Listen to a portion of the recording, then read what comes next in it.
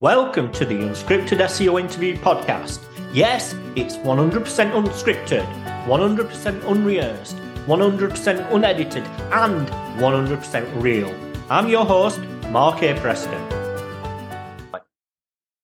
Right. What about all these people that say, well, these AI tools are actually just basically basing their information on what other people have already written or done?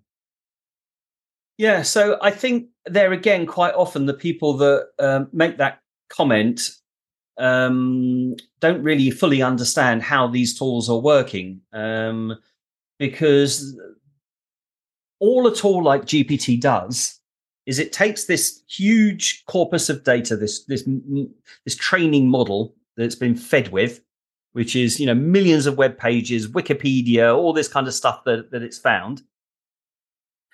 And it's not using that content. If you ask it a question like, write me an essay on, my trip to France, it's not going and looking through that training model, trying to find an essay on a trip to France and then pulling that and then giving you that as a response, right?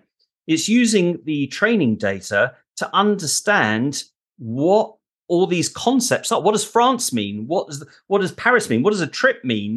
What does a baguette represent, all the kind of things. So it's looking at all the things that have been written about people traveling to France and understanding all these concepts and then creating something new and original from that model.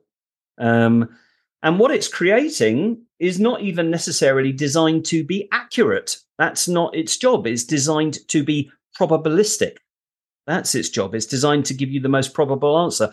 In fact, I did a little demo of this where I don't know if you're familiar with a concept called embeddings, where you can basically upload some data into GPT and supplement its training model with your own data.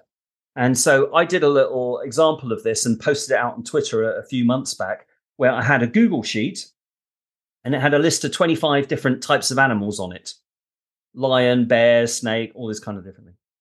And then in a cell in the Google Sheet, you could type in a phrase. So the first example I gave was howls at the moon.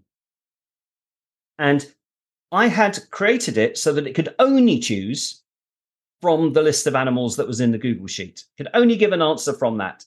Had to give an answer, but only from that list. So I put howls at the moon. It came back with wolf. So what's happening here? It looks at all its training data, looks at which of these animals on the list is most commonly associated with howling at the moon, and comes back with an answer of wolf. Okay, makes perfect sense. I then put in can speak English. Now, obviously, none of those animals can speak English, right? But it still has to choose something off that list, and it came back with turtle.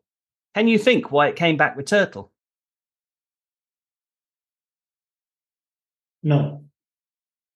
Because when it looked at all its training data, I mean, this is my assumption, when it looked at all its training data, it discovered the teenage mutant turtles and saw that of all the animals on this list, the one that was commonly associated with speaking English was a turtle, and it was just, I felt it would be a good demonstration to help people get their head around what GPT is actually doing.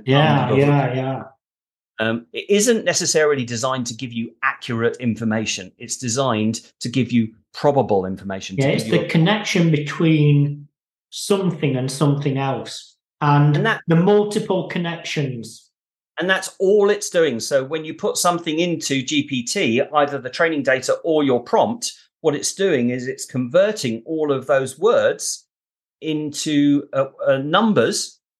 And then I won't get too technical, but it's looking for something called the cosine similarity. So it's looking for the relationship between all these tokens in order to produce a response. And that's what it's actually working.